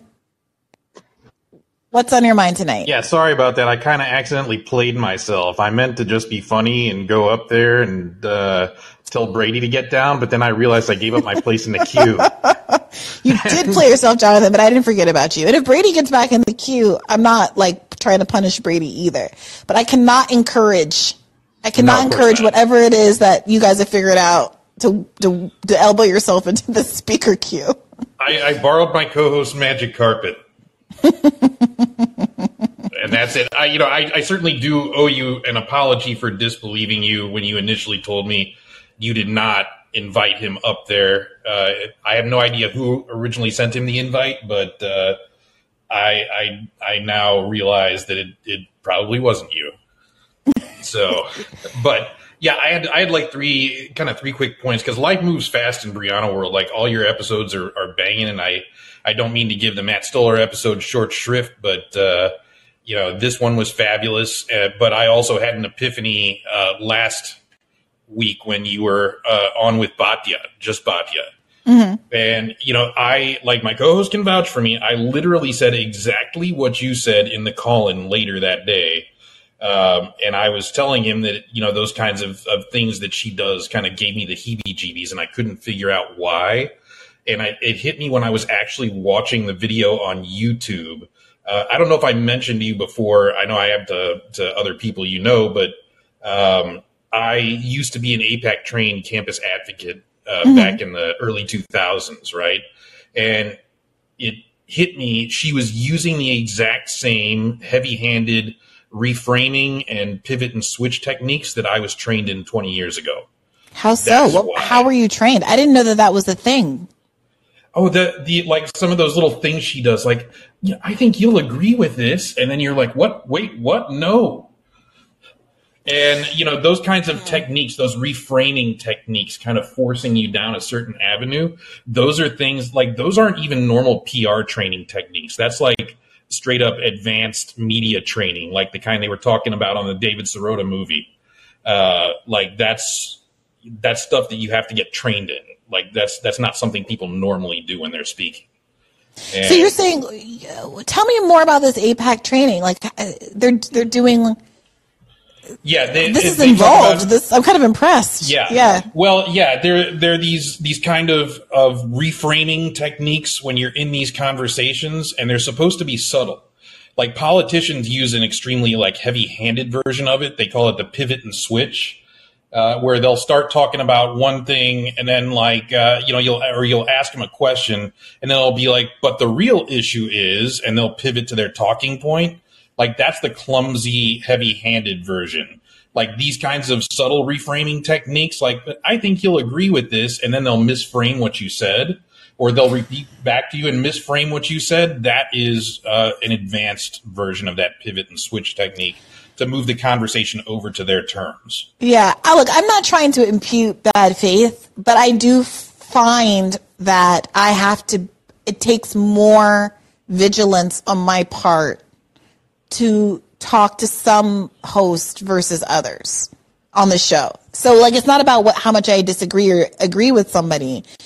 If you laid out a list of issues, I might agree with Batya on more of them than Robbie, but I find myself having to be more vigilant and use more mental energy when I'm talking with Batya. I think perhaps for that reason, because there can become a slippage there that's easy to fall into, and you can find yourself co-signing things, whereas whatever Robbie thinks is very honest and transparent, yes. And I can either pick it up or put it down, Yeah, I'm saying that's not an accident. Like, that's not something she's oopsie, I didn't mean to do that. Like, that's she's doing that on purpose. I'm not sure to what end or what the agenda is. Maybe she's just used to doing that, but yeah, that's what's going on there. I figured I'd mention that because it really, I was kind of proud of myself for recognizing why it was making the hair on the back of my neck stand up, because it triggered a memory when I was watching the video that didn't really trigger when I was just listening to it in podcast form, because I do love that feature The Rising has. But I didn't realize you were also going to be on this Monday, so I did not watch today's Rising, and I look forward to, after I get off of here, going through the entire thing, and it sounds like it's going to be banging. Well, you guys got to watch us because we have a whole new look today, and I think the set looks pretty cool. And they rolled out all these new graphics and new music, and looks like a very different, I think, more modern and crisp show. So let me know what you guys feel about the aesthetics of it all. Yeah, I did pick up on that. I saw it, but I haven't yet got a chance to actually dive in there, which I'm looking forward to, because just the way you teased it at the beginning of this call and sounds like it's going to be banging. And as far as this particular episode, I thought it was great. I was kind of surprised that none of them kind of like brought up the history of the word woke, which I think I linked to a podcast episode where DeBoer and Baldwin was explaining that history. It actually sounds kind of cool, like the movie They Live. Seeing beneath the surface, people want you to be complacent and think everything's wonderful, and you need to look a little closer and see, where the seamy underbelly of racism and justice and oppression, economic and otherwise, that sort of thing. And, they tell each other, stay woke. And that it comes from, I think, like a 1952 novel by Ralph Ellison, I'm wanting to say, because I just re-listened to that episode. Like DeBoer Baldwin is somebody you might actually want to have on, not necessarily even to talk about this. He wrote a fabulous book about university-driven gentrification in major cities. But he is a fantastic explainer of things, and his students are very, very lucky. He teaches at, I can't remember which fancy liberal arts school in Connecticut, but, he's really good. And I also kind of wanted to mention the fact that, because I've been doing a little deep dive into some of the Red Scare history, I thought I'd point out that Ron DeSantis's anti-woke law and a lot of other things that he's done are classic Red Scare tactics. And a lot of these, the inability to define it in the non-specific is the point. And it kind of always was. I mean, to be honest, Jonathan, that's part of why I am a little less interested in doing the whole rigmarole of, well, this is what woke originally means, and they co-opted African Americans vernacular, and because it's not the point, and that actually wasn't my point with Bethany either. I wasn't waiting for Bethany to give her definition, and then I say, aha, but the way Black Americans use woke is to say this, and so therefore you're wrong. No, whatever she said, I don't really give a shit. Whatever she said, I wanted to know, I was probably going to disagree with it, and I just wanted to disagree with it and make her own what she actually meant, and then get the audience to be able to say whether they're with it or not. Because when you remove it, when you make it like a three-dimensional chess, and you abstract it to this word that can mean so many things to so many people, then you can get all this agreement. But when Bethany has to come up with an example, and all she can come up with was a 5-year-old girl said she likes girls, like every single 5-year-old girl likes girls because boys are stupid and have cooties, and you're the one sexualizing this like a weirdo, then she's exposed on her own. And we don't have to get into, if it became a conversation between Bethany and I about how, well, Black people use woke like this, and you're appropriating the word woke, well, then I've lost an audience that might have been with me if I just let Bethany hoist herself by her own petard or whatever, Yeah, I think nobody was more surprised that this whole thing went as viral as it did than the Vanguard boys themselves. But I mean, to a certain degree, it probably is almost a little bit frustrating for you, just because of I know you realized a lot of that, and the fact that there is a pattern with Ron DeSantis, and I do not have any illusions. I am certain that he is a student of history. He borrowed from the reverse freedom rides back around midterms. He is using old things from history that he knows works. And these kinds of things are meant to police political discourse. And, there's other kinds of don't say it, the anti-trans stuff that he passed. All of those things very vaguely defined on purpose. And the culture war stuff is also meant to, that was also used back in the day with the communism or the anarchism back in the 19th century and early 20th century and that sort of thing, all intentionally vaguely defined, used to stoke culture wars and let people project onto it whatever they want it to mean that they hate. I made a mistake today on the show. I realized that I've been referring to these anti-trans bills, and I looked at the comments and people were like, It's not true. There was no bill that didn't allow you to wear what you wanted to wear. There's no bill. Like, they're imagining, and Batya kept doing this in the conversation too, but can't you agree about how some kids, there's some things that kids shouldn't see? And it's like, okay, so what? What? Say the thing that you think that kids shouldn't see. Because these bills are legislating a bunch of stuff that I don't care if kids see. Are you saying kids shouldn't see porn? Guess what? One, kids can go on the internet and find porn. Like, there's no law against that currently, so I don't know what to tell you. That's between you and your children. And secondly... No, wait. They're stopped when they say you must click 18. You're 18 before you go in here. That stops them dead. There's no kids seeing porn. Right. But moreover, you can't go into a strip club if you're under 18. There's laws against that sort of stuff. So I don't know what you want from me. What do you want from me? It's like if I just... It's like the thing where it's like, you shouldn't beat your wife. Like the politician who has to defend, like, if you make the conversation about something that hasn't even happened, but you're now on the back foot, it's already done its job. And these Republicans have realized that, and they're like, well, don't you think that, we gotta protect children? From what? Make them safe from what? What exactly do you want? Do you want to make it illegal for adults to see drag shows? Do you want it to be illegal for parents to take their kids to a rated R movie? Then say that. Say that your goal in life is to limit parents' freedoms to take them. Are you asking what my personal opinion is on whether a kid should go see Silence of the Lamb? Or what my personal opinion is of a kid going to see a more sexually suggestive drag show? Honestly, I don't have children, and this is why. It's none of my business, and I don't really care. But if you don't want to do it, you should talk to your friends and family who are doing those kinds of things. But I don't understand why this is in the province of the law. So that they can selectively prosecute people. That's basically it, or threaten them with selective prosecution. That's kind of how it was used back in the day. Right. So that's why it's so important to make people just say what it is that they're trying to do. Ben Shapiro going on TV and saying, we covered this on Rising last week, and saying that he thinks that, child hunger isn't really a big deal. And if children really are starving, then that's a parent neglect issue, and parents and kids should be taken from their parents and put in the foster system. Look, they're getting so out of pocket that they're saying crazy stuff that nobody agrees with. And that's a good thing for the left. But you got to push them in that direction to actually own these cockamamie opinions that nobody agrees with. Poor kids should be taken from their parents because their parents don't have money to keep the fridges full as yours. Only rich people deserve to have kids. What about the kids who are facing food insecurity who are already in the foster care system because we don't sufficiently fund foster parents and support people who are already in the system? I mean, it's wild stuff.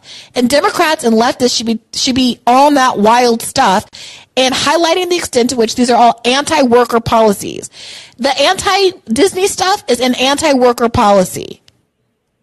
You go ahead. I'm sorry. Actually, last week you kind of did like two of the better radars I've seen actually on those two topics. The one, which is the important point, they want you fighting a culture war so you don't see the class war that's really going on all around you. And the other one was, of course, that taking away lunches from kids and having nuts. Lunch. Like it's like that is something like, keep in mind, like my dad is very right wing, but like the one thing that will always get around that is like the one thing any homeless person can say, the magic word is I'm hungry. Okay. Yeah. And like that image of taking food away from children in the lunch line because they can't afford to pay the money and dumping it in the garbage so they can't have it is something that would outrage even a lot of right wingers. Yes. And like I said last week on Call-In, one of the I'm not trying to put people's business out, but like one of our producers who, came up, he was conservative. Like a lot of people who work on Rising are conservative, and came up to me and was like, I'm glad y'all did that segment because I grew up poor. I grew up food insecure. I'm a white conservative. And Ben Shapiro was talking crazy talk. Like that's insane. Nobody relates to that. And that's again, like if you get caught up with what's going to win on like a elite news cycle, you might think that Ben Shapiro is convincing someone. But remember, Ben Shapiro is a Harvard Law douchebag who has no connection to any of the people that he purports to stand for. And that's an area in which he can be exploited and exposed. But it's not going to happen from another Harvard douchebag on MSNBC. It's just not.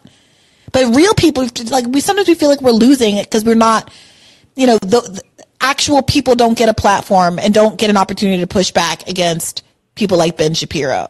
But I was very heartened to hear that, no one, like people who've actually struggled in their lives aren't being convinced by that absurdity of a pitch. Oh, like he was like, the idea that Ben Shapiro would take me from my mother because she struggled to put food on the table from time to time was deeply offensive to him, as well it should have been.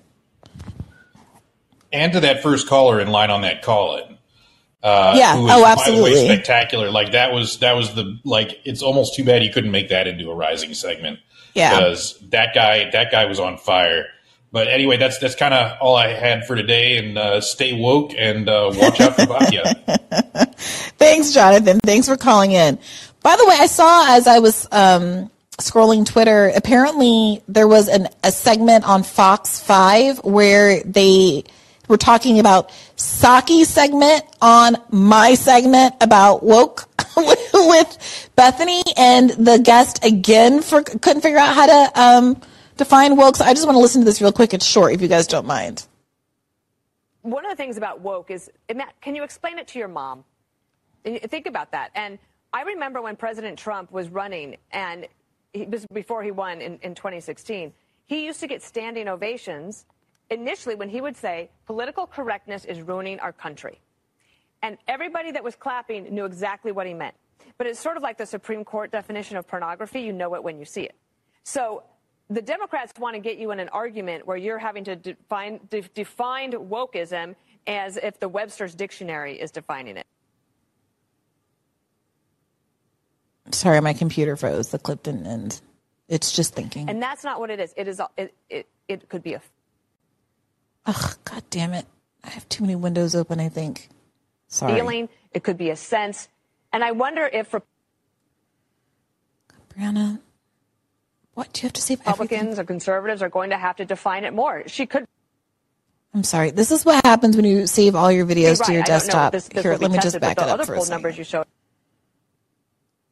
Oh, she was really about to get into it too. But it's sort of like the Supreme Court definition of pornography. You know it when you see it. So the Democrats want to get you in an argument where you're having to define wokeism as if the Webster's Dictionary is defining it. And that's not what it is. It is. It could be a feeling. It could be a sense. And I wonder if Republicans or conservatives are going to have to define it more. She could be right. I don't know. This will be tested. But the other poll numbers you showed are important.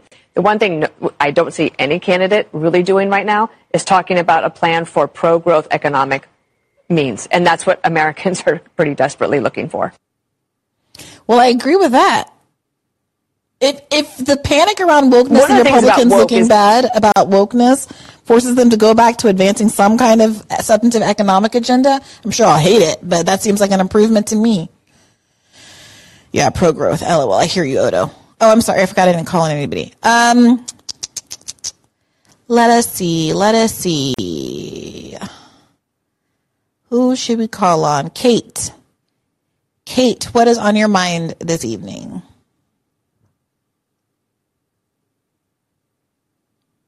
Unmute.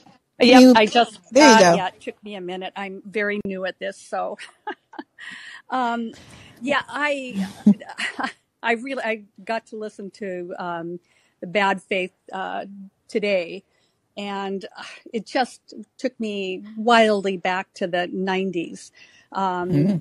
That strategy of appropriating left concepts.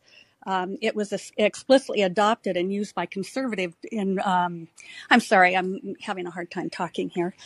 No, you're great. Take your time. Okay.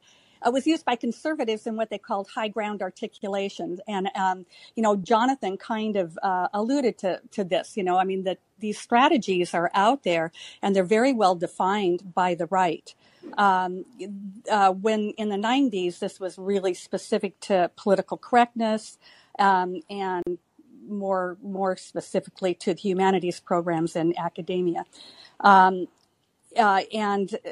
if you don't mind, I'll read one. It's a not real long, but a paragraph in an anthology on after political correctness, Sure. humanities, and it's by Sarah Diamond. She is a sociologist and an attorney, and she's written some books. But back then, I think it was when she was actually still an academic. But so she's talking about this actual strategy that. So backing up a little bit, I think this is more about what you were talking about rather than just the definition of what is political. I mean, what is wokeness? That's less interesting in finding out why it's being used by the right in the ways that it is. Yeah. And so this paragraph kind of lays it out. So by the late 1984, the campus organizing plan, and I put in by conservatives, was spelled out in a confidential memo, the report on the universities written by Roderick Richardson for the Smith-Richardson Foundation. And she says it's worth noting that this foundation has had a history of sponsoring CIA-linked media projects and leadership training programs for CIA and Defense Department personnel. So you know who they are. The document proposed to distinguish two possible anti-left strategies: deterrence activism and high ground articulation, also termed idea marketing. Deterrence activism, wrote Richardson, exists purely in a response to left-wing agenda, and it's not very interesting, frankly boring. And it is a kind of activism sponsored heretofore. At best, it is a form of cheerleading that can focus some attention on stirring media events.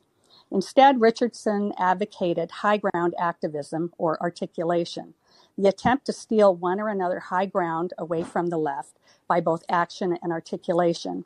As noted, it involves doing things like insisting on rigorous discussion and debates, setting up political unions, battling divestiture and other causes, not calling their goals wrong necessarily, but proposing the better ways of solving the problem. Student journalism is a high ground approach. Richardson recommended that the right mimic left-wing organization by forming what he called regional resource centers, starting with faculty network on one area of the country, like in his example, New England or New York. The aim of such a group is to set up a permanent network to diffuse the left, to grab the high ground, to change the atmosphere, and specifically then on campuses, and perhaps to help command the corner of the national agenda. This was all going on when all of a sudden, people were retiring out of, the older people who were kind of running the academics. And it was kind of to grab, it was that whole idea of it was being run by the left. You still hear it, the universities are so leftist, and to grab that. So this strategy of, actually taking a word like woke and, appropriating it and re-articulating it in a way, then kind of pulls it over to you've got all the right going, wokeness, they are, redefining it. And in my opinion, I think that it has, as it's kind of morphed more into culture, I've kind of watched these appropriations play out on a couple of levels rather than just from the right. It's also, as it goes into mainstream. So, for example, the oligarchs and corporations, you have, when diversity was a big issue in corporations and how that.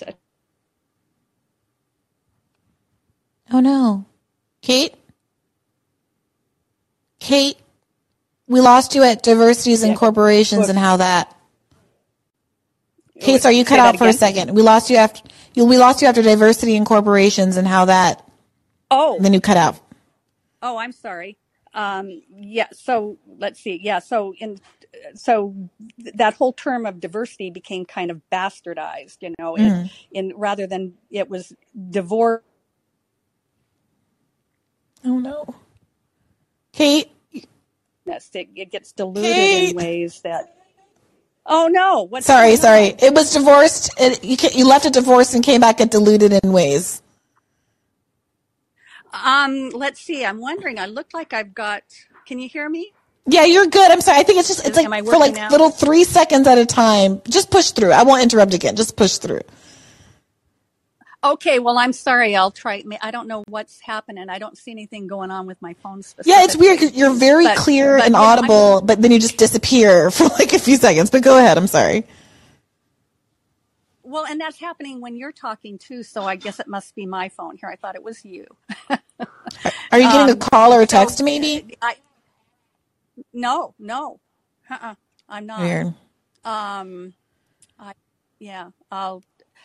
So that's pretty much wrapping it up, what I had to say. But, it's been, but I guess the final part of that was as this two-step level. So, mainstream takes these concepts maybe first often, like so woke, it's and diversity and, just kind of white breads them to the point where they don't mean anything or they become something, really. And it actually makes that lever even easier for the right to hook onto. So it's a strategy from the right, which is, I think, being used on a couple levels. But that's pretty much what I have to say. And I think I really agree with you that the better strategy is not to ignore it, like Freddie said, but that when you have these conversations is to try and know how to deconstruct what's really going on and also articulate what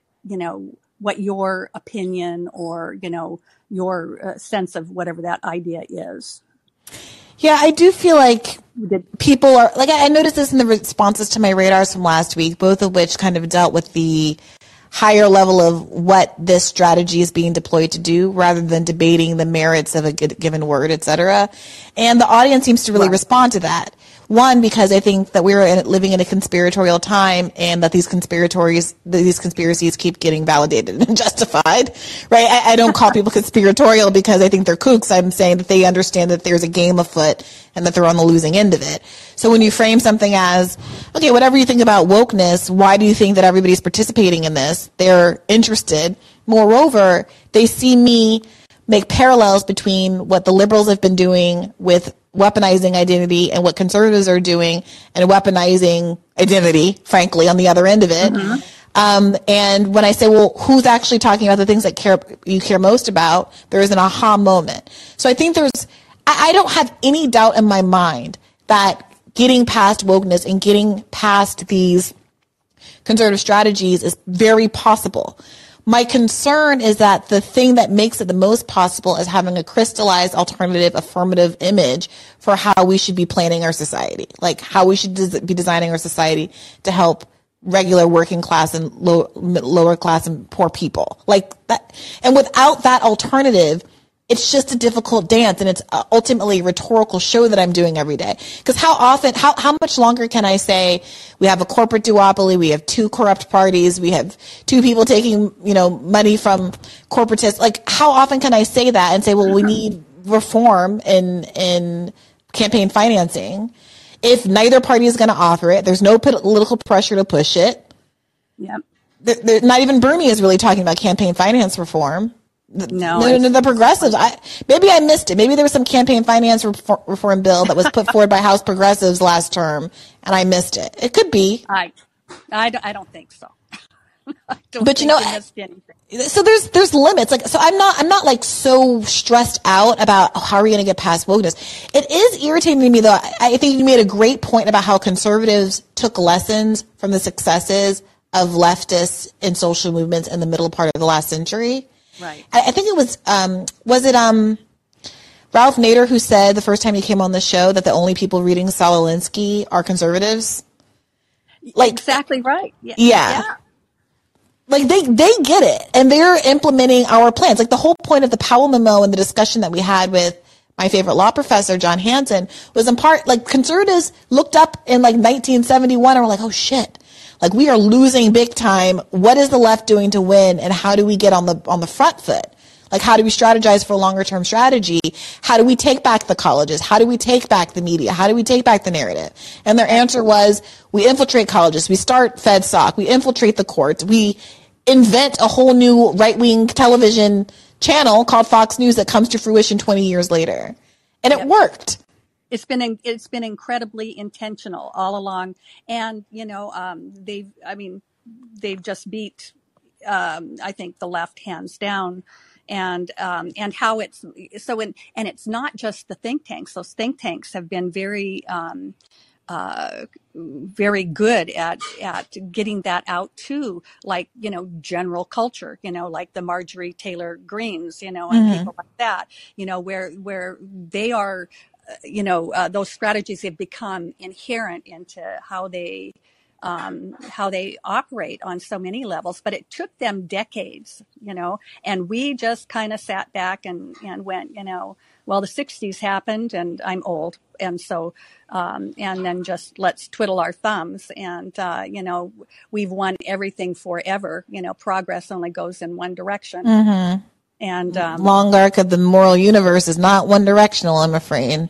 I'm afraid so. And not, people of my generation don't seem to get that particularly well. So, that's really, I just felt that it was really important that this is an intentional, to say that this is an intentional strategy, whether each person who uses it on the right is intentionally doing it based on, what came out of that particular,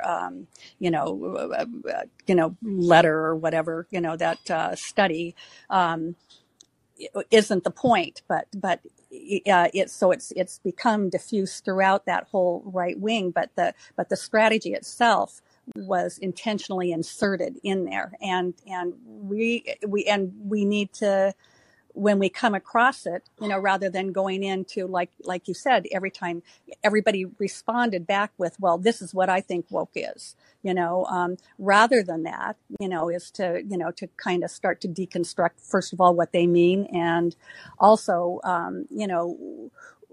getting down to the direct issues or whatever comes out of that conversation, rather than just allowing it to go by and kind of tacit agreement that, oh yeah, woke is something that we're all, just talking about, kind of stop it, have those direct conversations. And I'm done. I'll get off. Oh, no, you were great. I really appreciate you calling in, Kate. I hope to hear more from you going forward. I'd love to. I very seldom, it's a bad time for me to call in, but this one I really wanted to, and I always listen afterwards. So I'm there in spirit. Okay. Well, I'm really glad you can make it. Is it because today's was a little bit earlier? It was earlier. So yeah, that made it easier. When usually you start, it's kind of like I'm on the West Coast, kind of, I've got an old dog and a husband and things are happening at that time. 2 old dogs. No, just kidding. That's right. No, you're not kidding. It's right. All right. Well, thanks. It's been really great chatting, Kate, and I will keep an eye out for you if I do earlier episodes in the future. All right, perfect. Thank you. Excellent. Okay, keep the faith, Kate. Thanks. You too. Bye. Bye-bye. Neoliberal tears. What's on your mind tonight, my friend? Howdy. Hey, bestie. I know. Oh, my God. And it's going to haunt me. But I was, first of all, amazing. You're doing amazing work. The studio is fire. Chemistry between all of you was unbelievable. It was so, everybody brought it. It was amazing. Yeah, it felt good. Look, I know that, people in this community don't agree with Batia's takes, but it did feel like good discourse, Yeah, my co-host, I think, has some ideas about Batia and APAC, and, I leave room for conspiracies because why not? But I think with her, I think more so she was finding places to agree with you because you're that persuasive. And I see that as such a worthwhile effort, and it's so engaging. So thank you from the bottom of my heart. And I also wanted to throw something out there because I've been fascinated with the entire woke discourse, because it's sort of exposed that nobody knows exactly what they mean when they talk about it. Sometimes they mean weaponized identity politics. Sometimes they mean something totally different. And I think you really exposed that.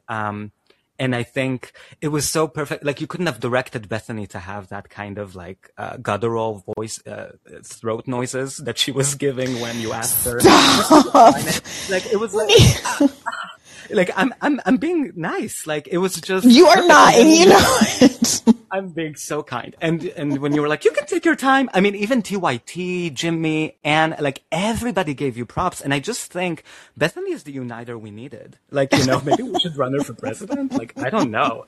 But like, I do think that Saki was using that clip and MSNBC, you saw everybody using it. And I think maybe because they did sort of feel like it's a vulnerability for DeSantis and all of these people that Bree exposed in such a fascinating way. I'm sure Alyssa pitched it as a segment on The View, and they one day they will say yes. Well, I saw she was on either MSNBC or CNN talking about it. Alyssa was on with, I think, with Don Lemon, so that would have been CNN. Talking about this segment. So she definitely knows. I don't know if they brought her on because they know that she used to be on Rising or that she pitched it to them or whatever, but she's definitely aware of it. She's like, I mean, obviously her politics are, I disagree with, but she's actually like, she makes excellent points. She does. And we like it. I mean, I stand. I also think all her looks are really solid. She always looks great. That's not the point, but I gotta say it. We love The View. I mean, we love it. And she's a great, an amazing addition there. But I wanted to throw something quickly out there. I'm sorry, I'm not going to take long. Sure. So years ago, again, old, I wrote my thesis, and it's before I even was aware of terms like woke and identity politics. It was in linguistics, and my title was Imperialism Through Gay Rights. And I was sort of building on this idea at the time that was very clear in academia that it was called Imperialism Through Feminism, which was basically looking at countries like Afghanistan and tell them, oh my God, you're so unliberated because you can't have a hairdresser on, when really in the 70s, before the US meddled, they had quite a bit more rights. And, you know, it was sort of the idea of using or, feminism and feminist rights as a a tool to say this is a barbaric nation and we have a moral duty, manifest destiny, whatever, we have to intervene. And so my thesis was tracking, and you were talking on Rising about John Kirby talking about gay people in Russia and how we need to liberate them. And I was like years ago, I was pointing out that there was, I was tracking it, you know, and there was an article in the New York Times from the 90s that talked about, the title was Russia's Gays Hide in the Shadows, Living in the Darkness, you know, and the article would talk about how oppressed gay people were because they, unlike Americans, they don't have a Castro Street like San Francisco does, where they can go and express themselves. And just so I was pointing out the hypocrisy of saying, basically, using moral judgments on another country when domestically they passed DOMA. Matthew Shepard was lynched, you know, in I believe it was Texas, for being gay. So there was a lot of hypocrisy. And I also pointed out that, you know, gay people in Saudi Arabia don't get the same treatment from the State Department. You know, we focus a lot on gay people in Russia or gay people in selected countries. So it's sort of selective. And I guess I was wondering if what people try to describe as woke today could be attributed to some elements of imperialism through gay rights, or banks putting on a gay flag to say Black Lives Matter.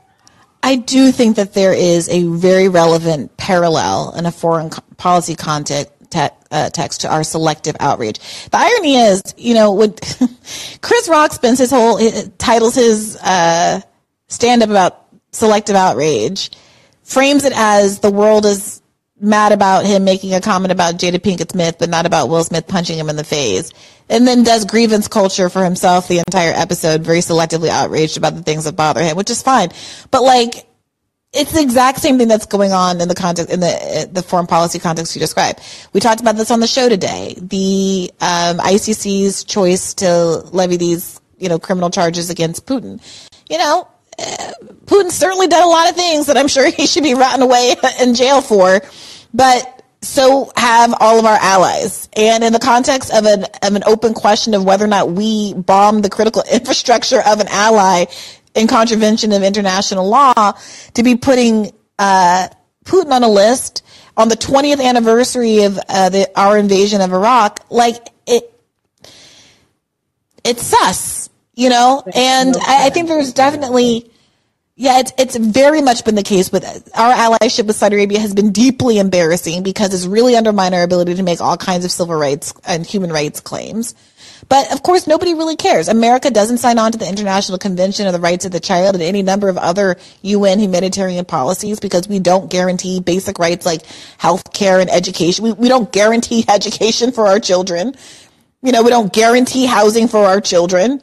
So we do this weird pantomime of being global moral leaders. And if you call it out, then you're described as a Putin apologist or an apologist or something else, but none of America's never described as a, Khashoggi killing apologist, except for in these left circles and these little corners of Twitter and the internet. Yeah, exactly. And I just see it as a gay person. It's sadistic to me to use like our rights and our struggles to say we need to liberate Pakistani. Like that's hysterically false. And that's why sometimes I think our job in the left comms community, of which I am a proud part, is to basically co-opt their own words and say, no, this is what we mean, and play the game. I mean, I don't know if that's right, but I know that trend of imperialism through gay rights, it's been in the making. I'm trying not to say how many years ago it was, but at the time I wrote about it, Biden he was still vice president, and he was giving a speech at the Human Rights Campaign. And he was basically saying, it was 2014. I'm going to out myself. But it was only a year after Doma was taken down. Hillary Clinton was still against gay marriage. It took her until 2015. She had to be dragged. But Biden was out there, our president now, giving a speech saying how gay people in Chechnya we really need to focus our state. This is where the next battle was gonna be. Mm-hmm. And I saw it as really dangerous. And I also linked it to an asylum seeker from Saudi Arabia who applied and got rejected because we don't have a moral, I think you were saying, like a level playing field. There's hypocrisy there. And I think we do have to fight against it somehow, or maybe reclaim it, or, say that woke is actually, Chris Hedges wrote a Substack about, I think he called it woke imperialism. I don't know if that's the most efficient use, but there's something about, or weaponized identity politics, or there's something there that I think DeSantis isn't hitting at because he's trying to do his own game. And that hypocrisy, that's what's so frustrating. The left should be owning this point about these corporations being bad and hypocritical, right? The banks are bad, but not because they have a black person and a gay person and two veterans on their board. That's not the problem with SVB. But they are bad because they do use quote unquote wokeness, this idea that they are down for historically marginalized groups because there's some representational politics at play, to cloak themselves in a veneer of progressivism. And so we don't look too closely at the fact that they are not hiring risk officers, And so the liberals won't do that argument. They won't fill that void. Everyone can feel that something's off. Everyone can feel that there's been some perversion, some distortion of things that we all kind of believe in. I think most Republicans at this point, at very least, because of hard fought battles, believe in gay marriage, believe in gay rights broadly, right? But people are vulnerable, and they believe broadly that black people should be equal and segregation is bad and all of that kind of thing. We're not fighting that kind of battle anymore, but they are susceptible to this idea that something has soured. There's something a little off about the pitch that is being made about equality. And so they're vulnerable when someone like DeSantis comes around and says, well, nobody really cares about you, and they're trying to give away things for free. And there's enough of a feeling of unease about how the liberals are pitching stuff that they're willing to say, well, if the only critique of this is coming from the right, then I'll take it from the right. But I really do believe that they are also open to the idea that the corporations are bad, not because there's a black person on the board, but because they're using the black people on the board to justify all kinds of other bad behaviors. 100%. And it's just really frustrating to me that there's just no one making that argument. And frankly, Bernie should have made that argument more strongly in 2020. He should have leaned into that corporate corruption and had the confidence to even talk about weaponized identity politics. 100%. And oh my God, your Bernie impression, unbelievable. Like I transcend whenever that happens. It's amazing. 100%. And I think you're so spot on. And I also think that vulnerability exists. Look, as a gay person, I love saying that. I hated saying that. But it's Pete Buttigieg. I hate Pete Buttigieg. Like, I can't even tell. Can you imagine running on Medicare for all who want it? And then a pandemic happens and you're like, actually, never mind. I don't believe in that anymore. He's the biggest. But he doesn't believe in anything. He doesn't. But by the way, does Pete Buttigieg really say as a gay person? Because I feel like he kind of doesn't even. No. But yeah. But Karine Jean-Pierre, okay, I'll use another example. Karine Jean-Pierre recently said something like, this administration has more LGBT representation than ever before. And that rubs people like me the wrong way, because it's like, none of you share my politics and you're pretending like an achievement on its own because it's a personal achievement for you.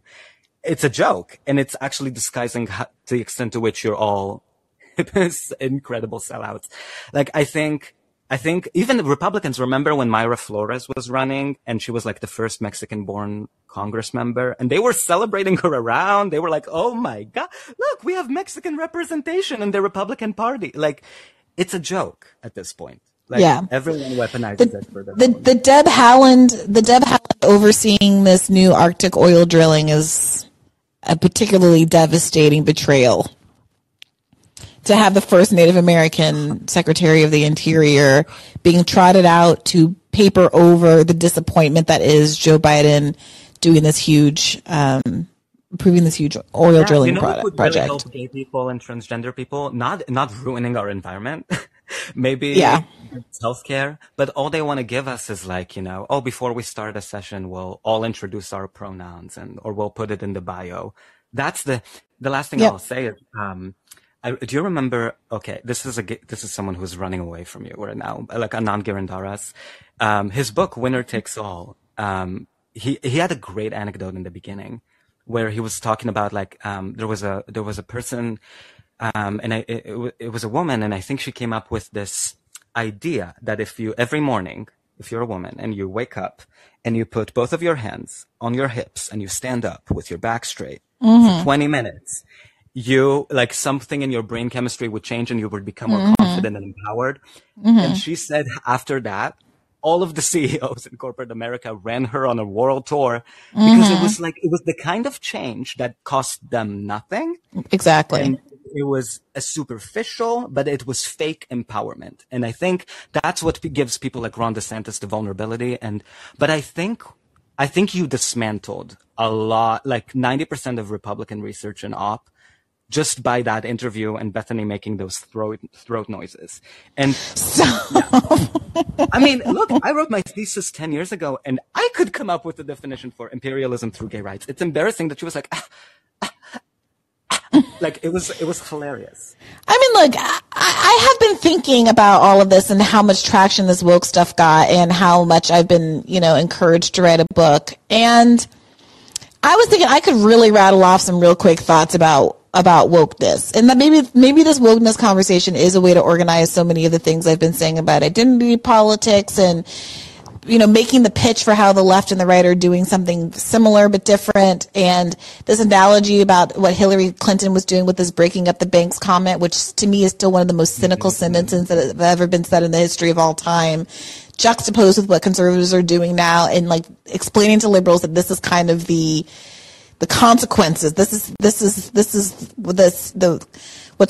seeds they have sown are coming home to roost. If I can mix like 15 metaphors, I thought about it being like a book for, liberal, a kind of updated version of them to understand what's going on the left and how they've missed this Trump faux populist movement.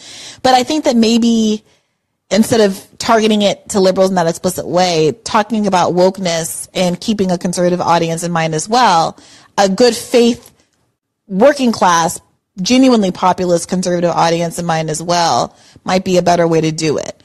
You know, because everyone's getting screwed. Yeah, 100%. Yes. First of all, yes. Oh my God, yes. We all want your book. The chat is going crazy. But are you guys going to be mad at me if I go down to one bad faith episode a week while I write it? Oh, no. Are you kidding? No, we got you. We got you, bro. But yeah, I think we do need, what I was thinking about, like, as gay, like, I was thinking maybe that critique has to come from, like, the critique against Buttigieg hits harder when it comes from people who are gay or LGBT. Yeah, for sure. And that's why I've always felt a responsibility to do the race stuff myself. So yeah, look, I hear what you're saying. So you're gonna be the one that mounts the challenge when Buttigieg runs in 2028. Actually, the current presidential candidate I'm working on is about to write a book, and that's sort of like on the trajectory to run for president. Her name is Brianna Joy Gray. LOL. All right. I'm just saying, when Buttigieg runs, we're going to need people writing articles explaining why he's terrible without getting hit by homophobia accusations. And so if you need me to hook you up with, look, all I know how to do is get a writing gig at the Intercept or Current Affairs. So if you want me to hook you up with either of those institutions, that's a sure thing. And I could probably scrounge up my old editor at The Guardian if I had to. So just let me know. Oh my God, I would absolutely. I mean, Ryan would have a heart attack before he would ever let me talk. Okay, wait. I had one last thing I wanted to throw at you. Sure. Okay, can we get Robbie to say, we'll have More Rising for you right after this? I feel like Crystal worked really hard to get that perfect ending jingle to say, like, we'll have More Rising for you right after this. He'll always say something like, stay tuned, or please stick around with us. Like, I think we've been trying to mix it up because we feel like robots or something. Oh. But you're saying that you like the consistency. Oh, love it. Because there was something really special about all of these words together. And also, like, right after this, there's always, because YouTube usually would leave you playing. Some people would say that they've listened to Rising for 7 hours because they just let it autoplay keep going. So after this, it's like an amorphous term. Like, what is this? What is after? So, all right. I'll bring it up to Robbie and I'll see what he thinks and I'll report back to you on Thursday. Thank you again, Bree. All right. Thank you. Thank you so much, neoliberal tears. Look, I kind of wanted to get through a little bit more of this queue, but I started early because, once again, your girl has dinner plans. So I think I'm going to wrap it. I'm going to try to take us out with Harold Melvin in the Blue Notes. I think you're going to enjoy this song selection. And I will see you on Thursday for more this song is of this. The title tune from Keep the Faith, my friends. Which is entitled Wake Up Everybody. And I'm sure you will all agree there are things that need to be done in this country today. So what I'd like for you to do is listen very carefully and see what you can do to lend a hand.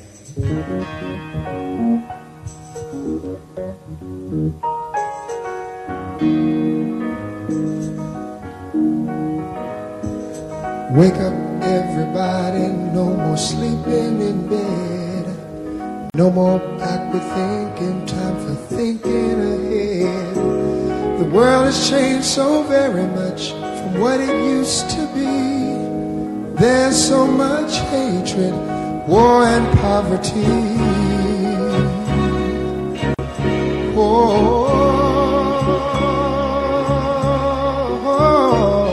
Wake up all the teachers, time to teach a new way. They're the ones who are coming up, what you have to say. They're the ones who's coming up, and the world is in their hands. When you teach the children, teach them the very best you can. Because the world won't get no better if we just let it be. Na, na, na, na, na, na. The world won't get no better. We gotta change it just you and me.